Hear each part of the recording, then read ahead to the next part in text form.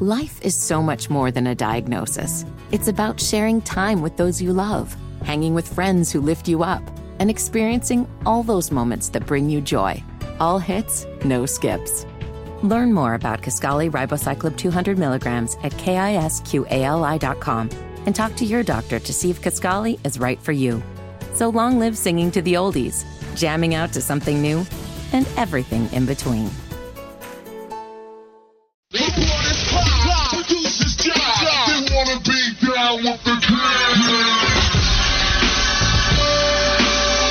Only on Sports Radio 92.7 FM WFNZ.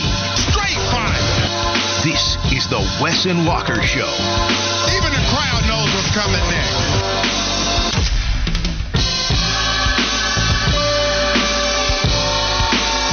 Happy Thursday to you from the Wes and Walker Show at Sports Radio 92.7 WFNZ. Wes, if you don't mind, probably just have to copy and paste the intro from yesterday and apply it today. Because Brady Christensen, we led the show off with his injury. Breaking news. Well, up to date. Still the biggest storyline surrounding the Carolina Panthers alongside, the same storyline that was surrounding us yesterday with J.C. Horn. Don't know when he's going to come back. Surgery's on the table. Hitting IR is on the table. If he does get surgery, he could be out for the entire season. Not necessarily. Could be out for 10 weeks. And come back for the last month of the season. These guys are dropping like flies, man. And it's really tough to watch things. I hope they don't get ugly, but it certainly isn't great to see a couple of guys that are starters, one that is a big-time starter in a depleted position on your team at cornerback. It's not great. I don't want to hit the ground talking about negative stuff, but it doesn't look fantastic for the Carolina Panthers going into this Monday night matchup against the New Orleans Saints. I'm just hoping they can hold on here, Wes, because the more updates we get, I think T-Bone put it pretty well on his Twitter timeline or on Twitter yesterday. Every time he refreshes his timeline, more bad news hits. Every time you refresh it, hopefully we can get some positive news. The injuries, definitely, we all know they are part of the game, and so you lose a J.C. Horn, but the thing is you lose it so early, and it hasn't been a ton of good news for Carolina as of late when you factor in the preseason and all of the things that were said then, and then you factor in now injuries, especially to the offensive line, something a lot of people were worried about. They came in game one, played admirably, put together a pretty good performance in game number one, but now you're losing one of your top guys there, especially on that left side. We know that's the bright side. That's what we'll call the left side, the bright side, because they protect strong side, his blind side. So that's tough. And then for J.C. Horn, a lot of people are going to have nightmares because they remember what the Tampa Bay game looked like when he wasn't there, when they played against really good quarterbacks that knew that J.C. Horn was not in the lineup and that they had just all the options available to them as far as where to go with the football. A lot of fans are thinking about that, and with some of the quarterbacks you've got coming up on the horizon, Desmond Ridder was very limited in what he could do, but some of the next quarterbacks that you're going to face are not, and so they're going to exploit those matchups. Mike Kay is the one I believe that had it first yesterday. And when he put out there that when he talked with Brady Christensen, he was going to miss the entire season. And so now you don't have your starting left guard. But I think they can navigate that position as much as any in their starting lineup. Because if you go towards the offensive line, they did draft somebody, Wes, that we thought had a shot to take Brady Christensen's starting job anyway in Chandler Zavala. The problem is Austin Corbett isn't back yet. He's on IR, going to miss at least 4 weeks. That one, really, he could come back in week 5. It's not going to be the whole, hey, okay, he's going to miss at least, 8 weeks or whatever. Maybe he does come back in week 5. Chandler Zavala goes back to the left spot, and you're going to get a real good look at your 4th-round selection. I do wonder if Chandler Zavala and Ickey find that chemistry that they had at NC State. And then Zavala, there are positive outcomes here. Not for Brady. You hate to see anybody get injured, and I don't want that. I want Brady Christensen to be out there, but he's not. I do wonder if Zavala hits the ground running and run blocking, if you will, because that's his strong suit. And I wonder if they're just going to be able to clear paths for whatever running back gets the handoff, and that's going to be interesting. The J.C. Horn one, though, that one's going to be a lot tougher to navigate. Like when you're talking about C.J. Henderson, Dante Jackson, it's going to be really hard. Look, Well, let's try to find some positives while talking about the negatives here. Let's do it right now, getting off the bus. Go ahead and open up the doors, Fitty. We look good getting off the bus. I got something to say. Damn! Kick it! I can feel it. All right, so Brady Christensen, if he's out for the year, Wes, how bad is this for the team? Just how doomsday scenario is it to lose your starting left guard despite having drafted someone in Chandler Zavala in the 4th round, somebody that you've covered for a while that we both liked when they made that decision? How tough is it going to be for him? It's going to be tough for sure because this is a offensive line who, again, we keep talking about ad nauseum. When you look at them analytically, 20th best pass grade over the weekend when you talk about pass blocking. And so when you look at this group off of what you saw in the preseason, and this is the 25th best run blocking group, which, like I said, I thought they played pretty well against Atlanta for the most part. Yep. But when you talk about a unit that coming into the preseason, some of the defensive lines they went up against, you got to see the negative aspects of the picture. When you saw them going up against the New York Giants defensive line, now the Dallas offensive line didn't have much trouble with them, but Carolina did. You saw them go up against the New York Jets defensive line. A lot of people are going to have a problem with them. Carolina did as well. So you go up against Atlanta, a team that was near the bottom of the league in sacks last year, and they come out, they made some adjustments, and they had some new guys in that lineup. And so it was a decent test for them, but not a huge test for this group. And so that's the thing you worry about when you start to talk about the injuries and attrition. But one, these guys got to be able to have some offensive success when you talk about running the football well, good pass protection for Bryce Young until that 4th quarter. But this group could start to gain some confidence together. Now you take out Christensen to the group, got to reshuffle the unit, and then if they don't come out and have a great game Monday night, then this group maybe starts to lose a little bit of that confidence or start to wonder, hey, are we as good as what we played in week 1? Are we the offensive line that played in the preseason? And I think for sure the fans and the pundits alike are going to question the same thing. So I think for them, having to reshuffle the interior of that offensive line, they need to come out and have a good performance to keep the good vibes going as far as the way that they played against Atlanta. Now, I did see that Sheena Quick tweeted out that Panthers offensive coordinator Thomas Brown said they don't want to disturb the continuity Chandler Zavala has going at the right guard spot now by moving him to left guard. Heat fan, thank you as well for texting that in at 704-570-9610. My question is, you're going to have to move him at left guard at some point, right? So this is my question. I understand not wanting to disturb continuity. We use that word talking about the offensive line as much as any position group that there is in football. Continuity, chemistry, it matters for those guys up front. I totally get it.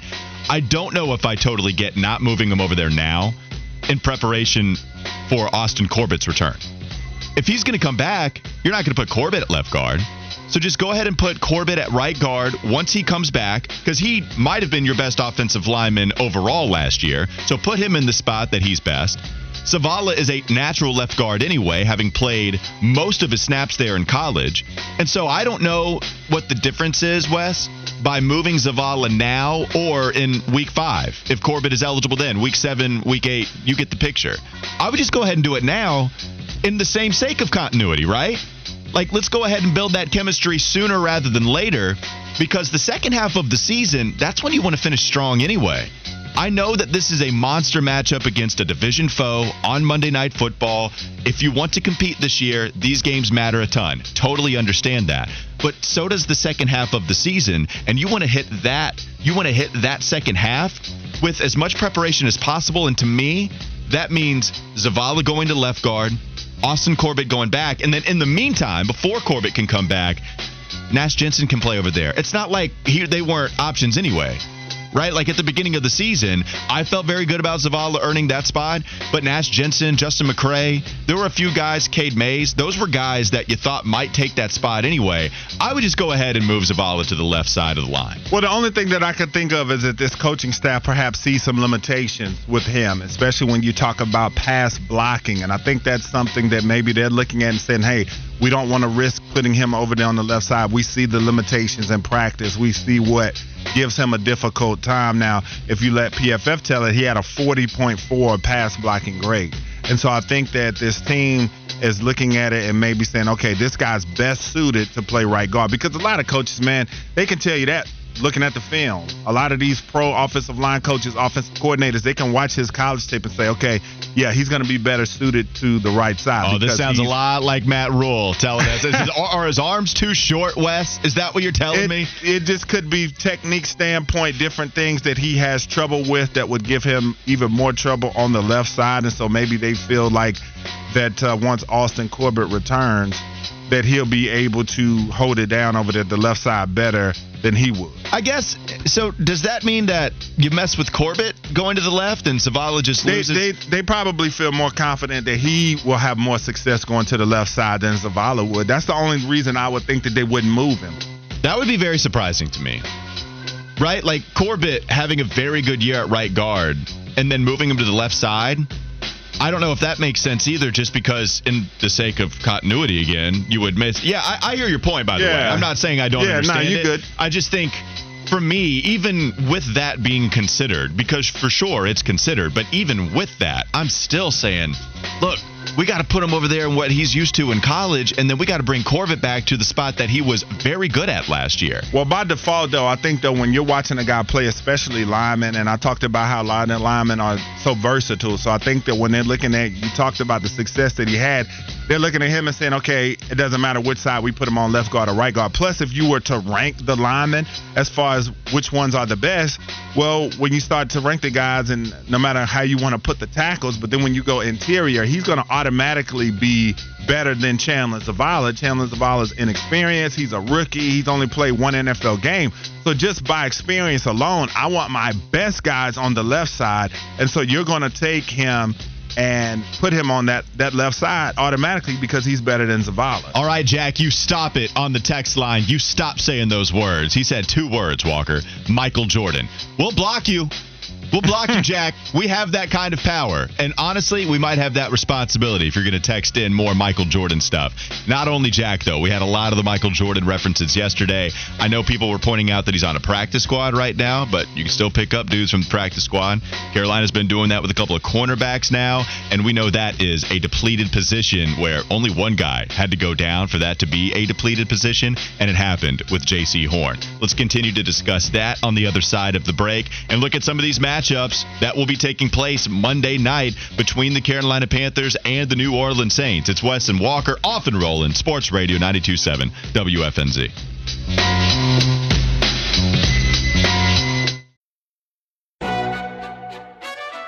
McDonald's is not new to chicken. So maybe stop questioning their chicken cred and get your hands on the McCrispy. Juicy fried chicken, buttery bun, unmatched pickle to chicken ratio. Yeah, they know what they're doing. In fact, we can honestly say they're not new to chicken. They're true to chicken. The McCrispy. Only at McDonald's. Ba-da-ba-ba-ba. Life is so much more than a diagnosis. It's about sharing time with those you love, hanging with friends who lift you up, and experiencing all those moments that bring you joy. All hits, no skips. Learn more about Kisqali Ribociclib 200 milligrams at KISQALI.com and talk to your doctor to see if Kisqali is right for you. So long live singing to the oldies, jamming out to something new, and everything in between.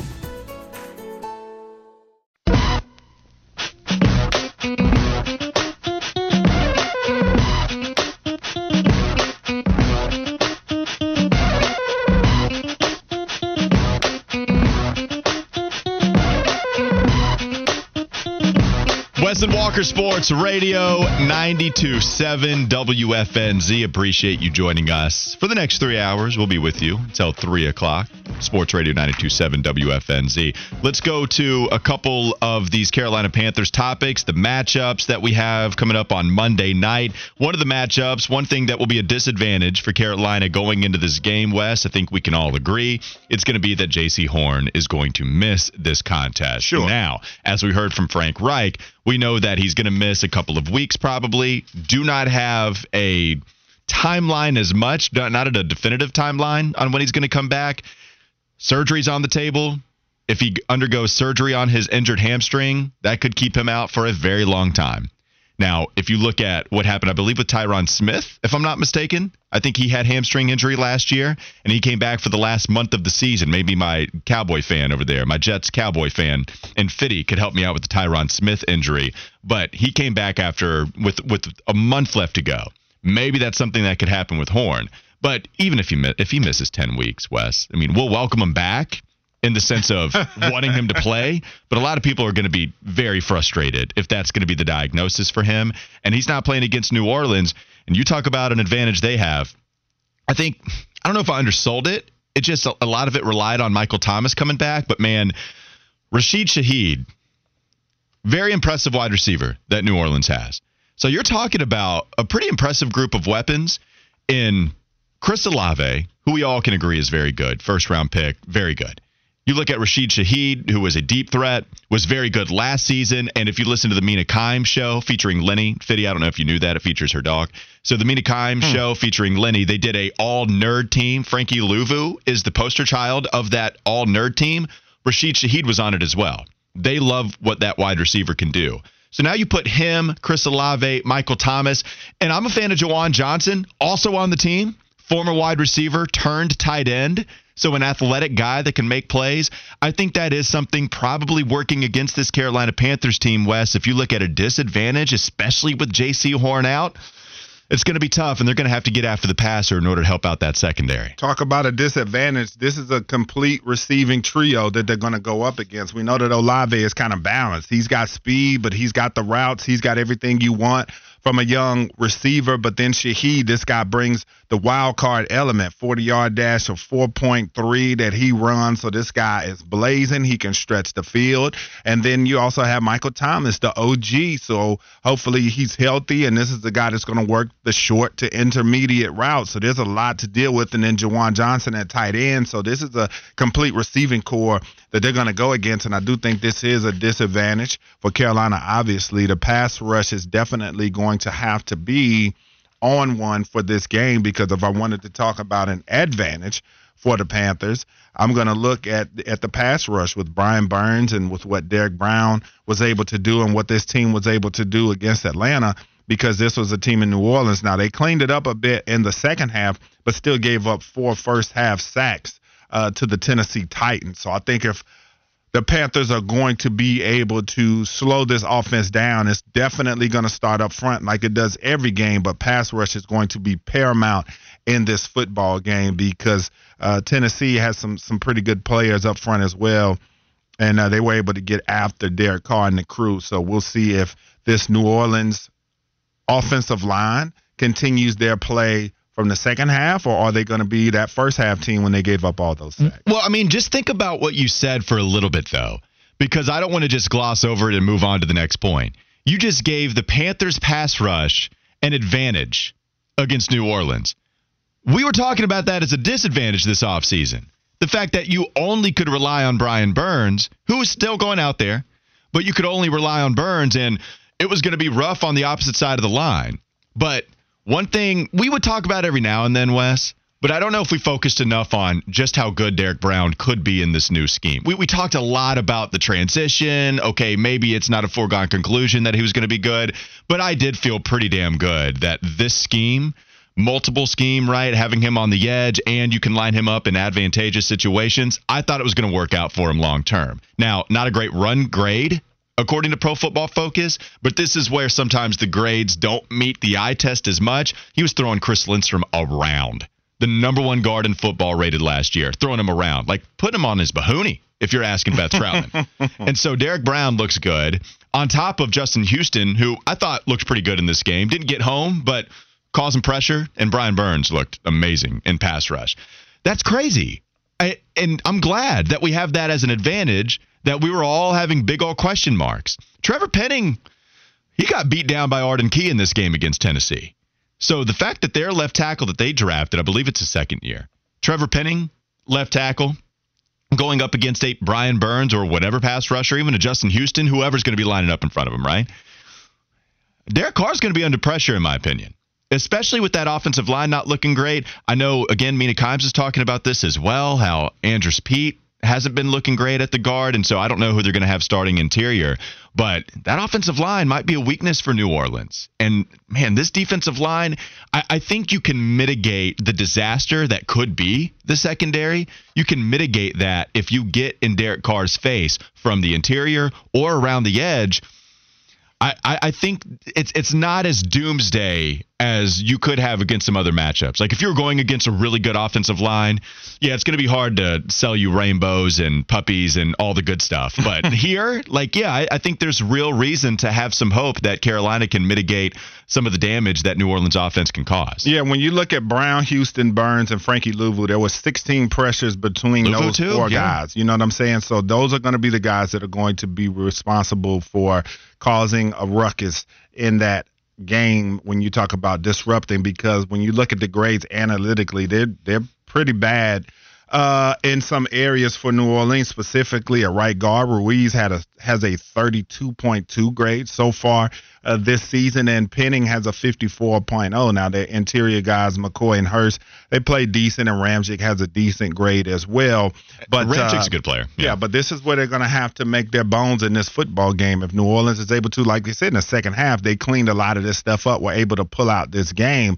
But those receivers are going to be tough on Carolina. They're going to apply a lot of pressure, especially with no J.C. Horn, because it's like at this point, where are you going to roll the coverage? What are you going to do? Because Olave's mostly known as a slot guy, so you're going to have Dante Jackson follow him all day in the slot? No. Olave's physical, too. Yeah, you're not going to do that. So Michael Thomas, he has to pick his poison between Michael Thomas and Shaheed. I would think probably Shaheed would be his premium matchup, and I doubt that he follows anybody, but because of the speed on speed, but you still have weaknesses in those other two positions. You do, but that's a good point. Dante and Shaheed, that's the player you want Dante going up against. If you're talking about putting him on a player that can cause some real havoc, then okay, Dante, as fast a guy as there is in most secondaries in the NFL. Yeah. So if Dante Jackson can keep up with Shaheed, you feel good about eliminating that threat. But Michael Thomas, I won't go that far, but well, mitigating it too, like just yeah, I mean Shaheed's good, but that's what you if Dante he's going up against Dante Jackson though. Man, how good is Dante Jackson to you? Like you think he's not on the team? Average at best. Well, but I think if you want him, if we can talk about what is his best, where his best position is to be successful, it's against a wide receiver like that. I mean, if you can't limit any damage for the speedsters, then Dante isn't physical enough to go against Michael Thomas or Chris Olave. He's not tall enough to go against the wide receivers of the past in the NFC South, like your Julio Jones or Calvin Ridley's, Mike Evans. I mean, this is the matchup that you want him on, even more so than J.C. Horn, I'd say. Yeah, like, ideally, I only say that because we've seen Dante get beat deep a lot. So that's the only reason I say that a speed receiver, it doesn't really matter. I mean, I think. Do we see him get beat? Maybe on discipline stuff. I've seen him getting beat before deep, for sure. I mean, a lot seems strong. Double moves, different stuff like that. I mean, his PFF grades over the years.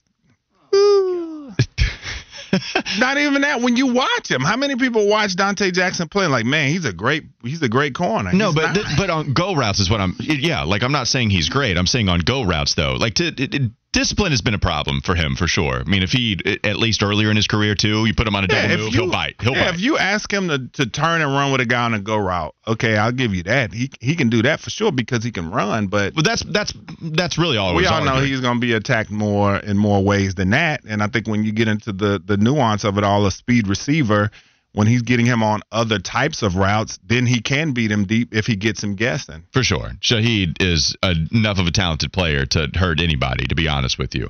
Good news is that this offensive line did not put in a great performance, and that was something that was expected to be a weakness coming into the season for New Orleans, right? Like, we thought, okay, Ryan Ramczyk is good. Trevor Penning's going to have to really pick up some steam here going into this season as a young football player.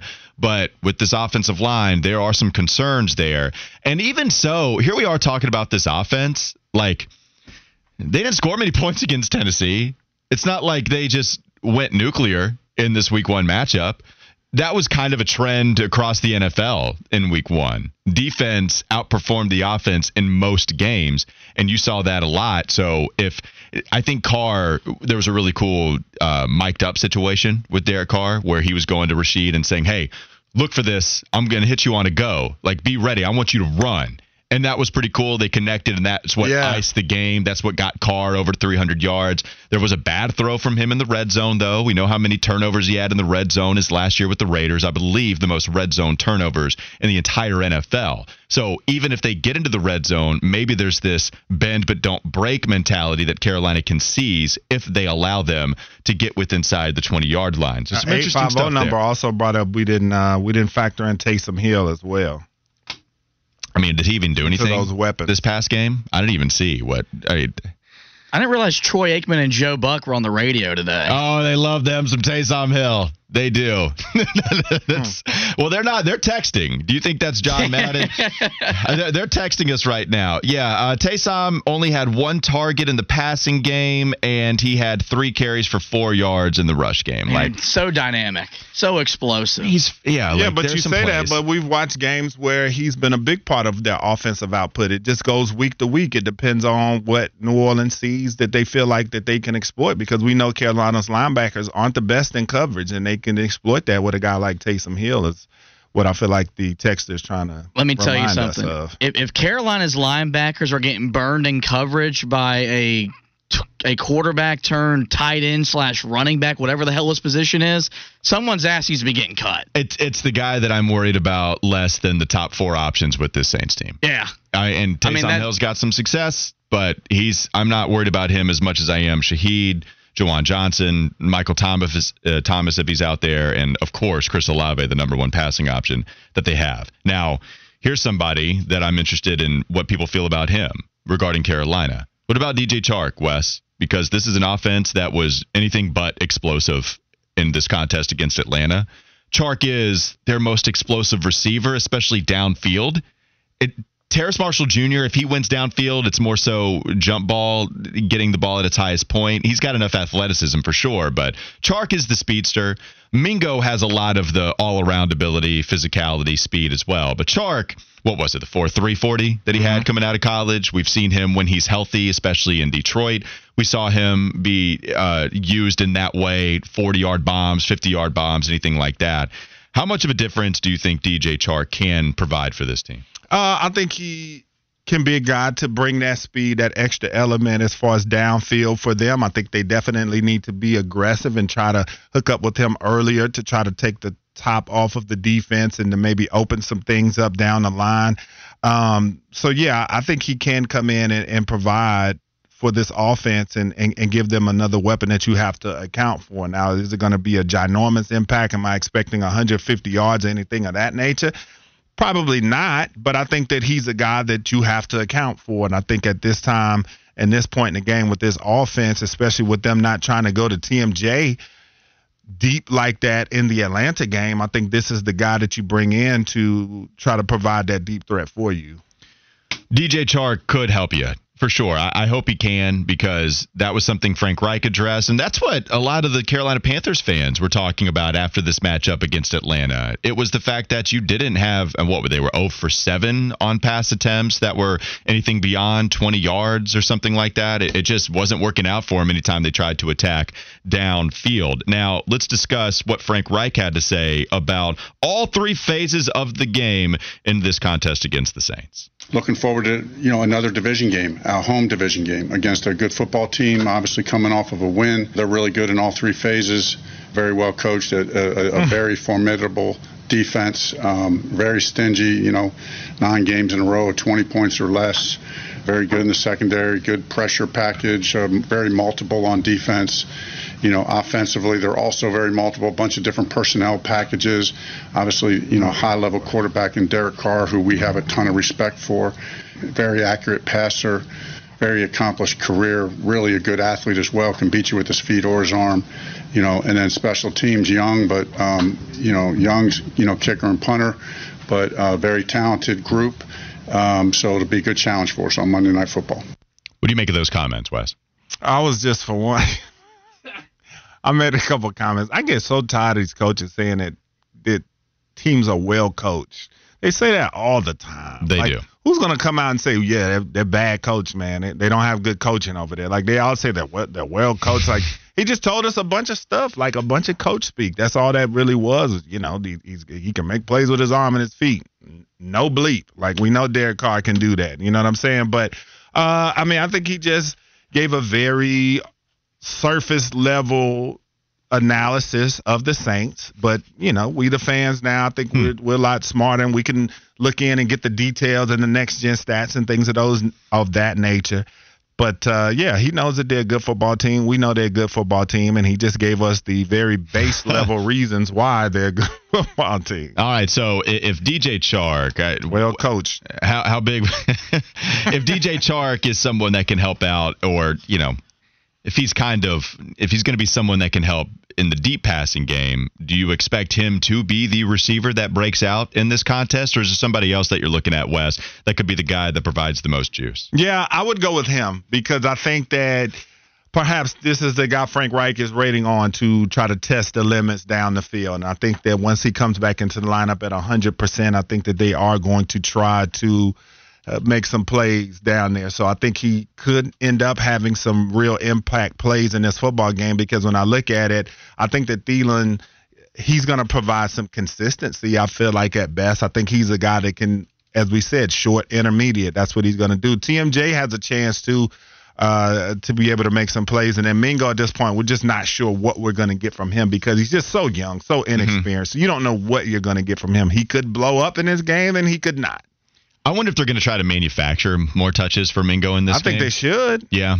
So Laviska Shenault, Jonathan Mingo, two guys that we use that word for, manufacture touches, give Shenault, 4 to 6, 6 to 8, however many, right? I know you're kind of looking more at that 8 range. Miles Sanders had 18 carries. Chuba Hubbard had 9. And that's ultimately what this team is going to look to do. First and foremost, it is to run the football and then play off of some of the success that you have in the run game. So maybe that helps open some things up regarding Jonathan Mingo. And I wonder, with Marshawn Lattimore being on the outside, so Thielen going out there on the outside position. Lattimore's a good corner. So do you start to attack everybody else that Lattimore isn't on? And so I wonder if that's something that Carolina can start to exploit as well. We'll see how it goes. A couple more days before we get to this Carolina Monday night matchup against the New Orleans Saints. We don't have to wait a couple days, though, for this. We can go there right now. It's time for the first Fitty Flash of the day. It's all right to be a little fitty. A little hometown or a big old city. Might as well share, might as well smile. Life goes on for a little fitty while.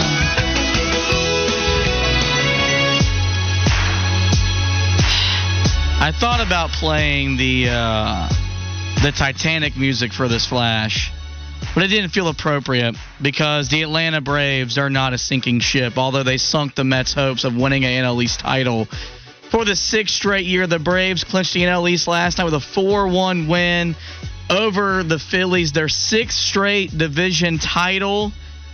And I hate to say it, boys, they're going to enter the favorite to win the World Series, and they're well on their way to having a late 90s, early 2000s run where they win this division every year and enter October as the team to beat in the National League.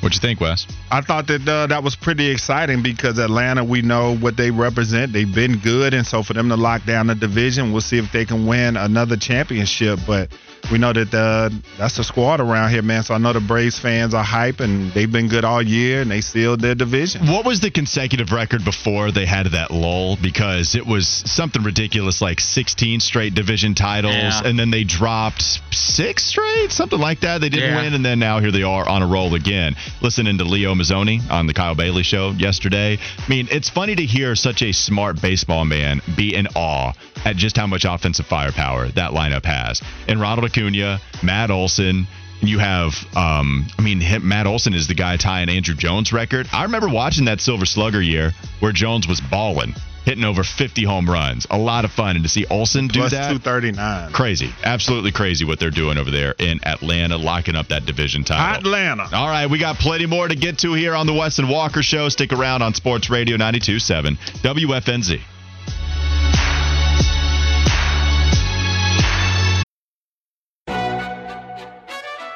McDonald's is not new to chicken. So maybe stop questioning their chicken cred and get your hands on the McCrispy. Juicy fried chicken, buttery bun, unmatched pickle to chicken ratio. Yeah, they know what they're doing. In fact, we can honestly say they're not new to chicken, they're true to chicken. The McCrispy. Only at McDonald's. Ba-da-ba-ba-ba. Life is so much more than a diagnosis. It's about sharing time with those you love, hanging with friends who lift you up, and experiencing all those moments that bring you joy. All hits, no skips. Learn more about Kisqali Ribociclib 200 milligrams at KISQALI.com and talk to your doctor to see if Kisqali is right for you. So long live singing to the oldies, jamming out to something new, and everything in between.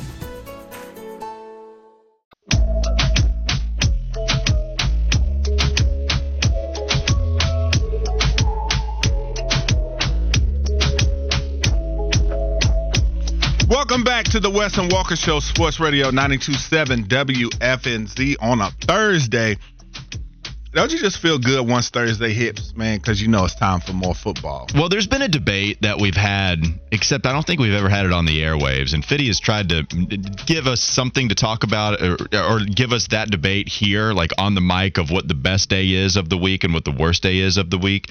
Because you're a Tuesday is the worst day of the week guy, right, Fitty? Yes. Oh, no doubt. And during football season, we're talking? Every week of existence, Tuesday is the worst day of the week.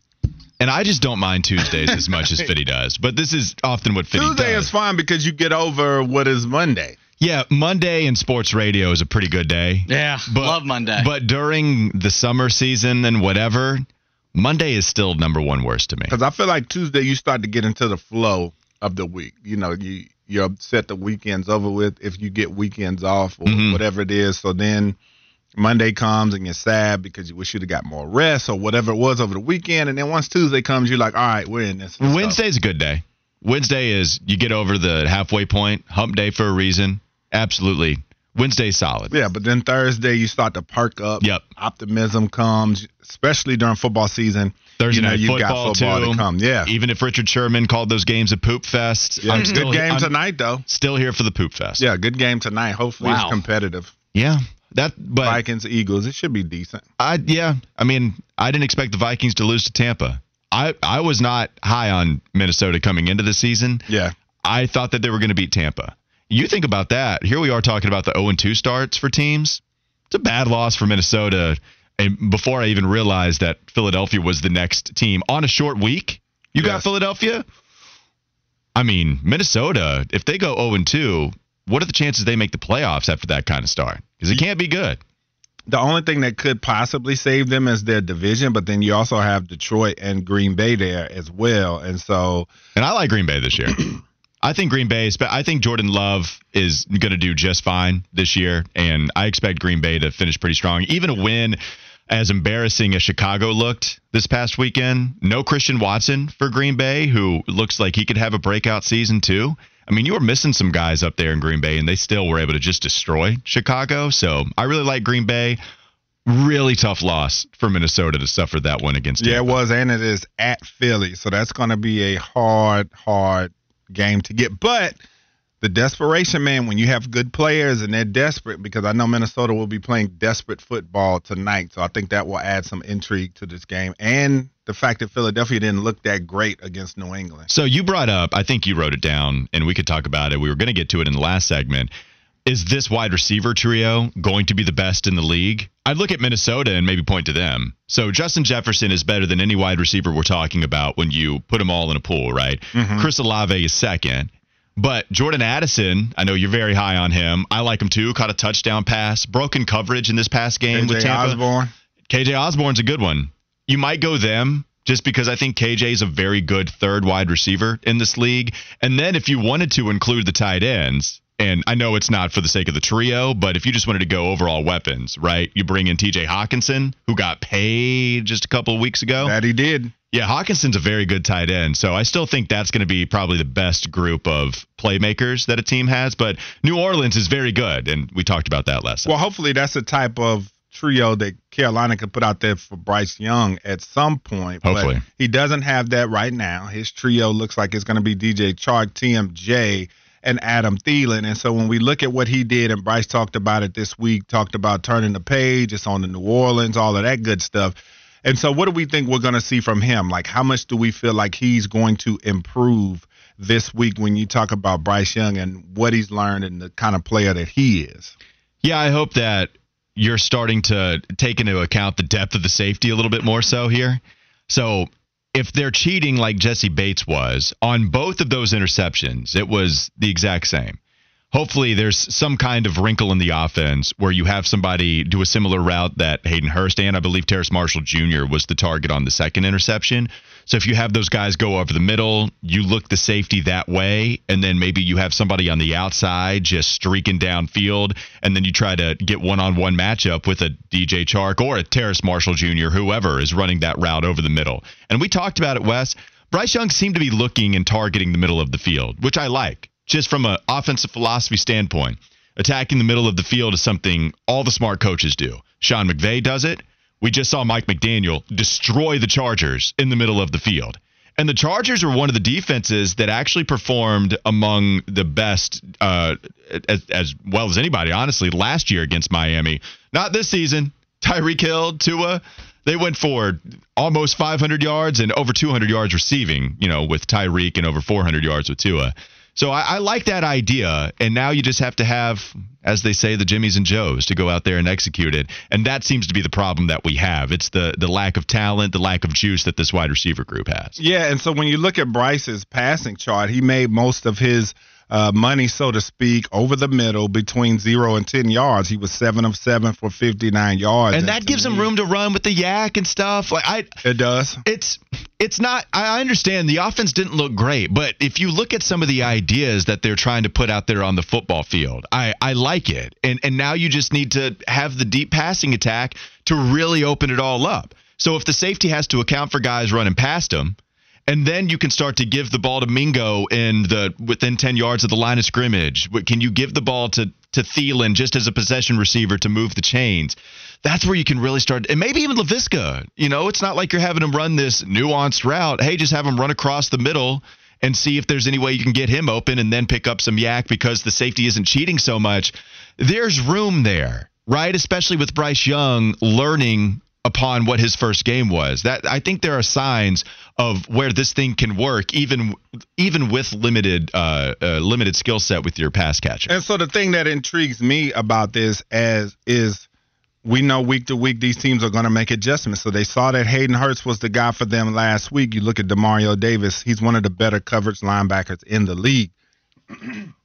Excuse me. You're good. And so, New Orleans is going to target him first and foremost. I feel like their game plan is going to be make these wide receivers beat us. I think they're going to I feel like whichever receivers on Marshawn Lattimore, we'll see what type of success they have, but I would think New Orleans will feel good about that matchup. Yeah, they will. Then you talk about Tyrann Mathieu, that he's a very versatile player, so he can go all over the board, guard your tight end, whatever you want to do there. So I think they're going to put the focus on Hayden Hurst. So it's going to be imperative for these wide receivers to be able to do this because this is going to be yet another test for Bryce Young because we know New Orleans can have a formidable pass rush with Granderson and Cam Jordan. We know what he brings to the table. But now you're going to have some guys like a Honey Badger. They can mess with you. They can toy with you the same way that Jesse Bates did. Demario Davis, we know he's an all-around linebacker, so there are going to be some challenges. They're going to say, hey, we're going to take away your main guy, Marshawn Lattimore on that side, playing good football, ready to start this season. So that's going to be a tough matchup too. So I think this is going to be a great challenge for Bryce. I think that he's going to come into this game really prepared, and hopefully, as I said, he downloaded the mistakes that he made. There's also going to be more mistakes, obviously, that he's going to make as the season goes. But this is going to be a defense that's going to present challenges at him, to him in different ways. And so it's going to be fun to see how he's going to be able to hopefully overcome those. All right, let's go to some text here real quickly. We had the what's the best day of the week conversation. 980 said, Monday you're still riding the high of the weekend. Tuesday is the reality of the long week. So Monday is greater than Tuesday. But Brian wrote in, I'm surprised Fitty hates Tuesdays because there's Taco Tuesday. It's a great point. you don't have any taco surrounding Monday, really. You're just talking Taco Tuesdays, and the alliteration, I think that carries a lot of weight. Last couple of football text here. 704 said, why isn't the coach giving Bryce deep shots? 3 to 4 shots a game isn't keeping the defense honest. I've seen Bryce throw 10-plus shots at Alabama. Well, Reich addressed that. He said they called for about, 4 to 6, and Bryce Young checked out of it one time. There were other options on those plays that Bryce just didn't go with. There was the one he didn't connect on with Terrace Marshall. People were upset, and I saw a few people post that clip saying Terrace Marshall might have had a shot if he kept running. And so that's one on TMJ, maybe even more so than Bryce, just missing him deep. And so you have that, and then Formal Tim writes in, what's the idea of going out for a deep threat that's damaged goods? Why do we keep rolling those dice? I guess he's talking about DJ Chark. I liked the DJ Chark signing when they made it, especially with the limited options out there. What was the other option that you could roll with if you weren't going to go with DJ? If he's out there, I get it, right? Like, I hate that caveat. You got to crawl before you can walk, man. You just can't go out and sign Devontae Adams or something like that. I like Chark as a player on the field. I do. It hurts when he's injured all the time, and that's been his career. It's a legitimate point. But when he's on the field, I think he can cause some problems. No, he's not a number one. He's not an alpha out there, but DJ Chark is a guy I think that can help you in the passing game. Yeah, so we'll see what Bryce does, what these receivers do. It's going to be a very fun matchup, as I said. I wish they were playing on Sunday, but got to wait until Monday. So when we come back on the Wes and Walker Show, we go to the Campus Corner, the North Carolina program that you feel the most confident in thus far, and why, that and more on Sports Radio 92.7 WFNZ.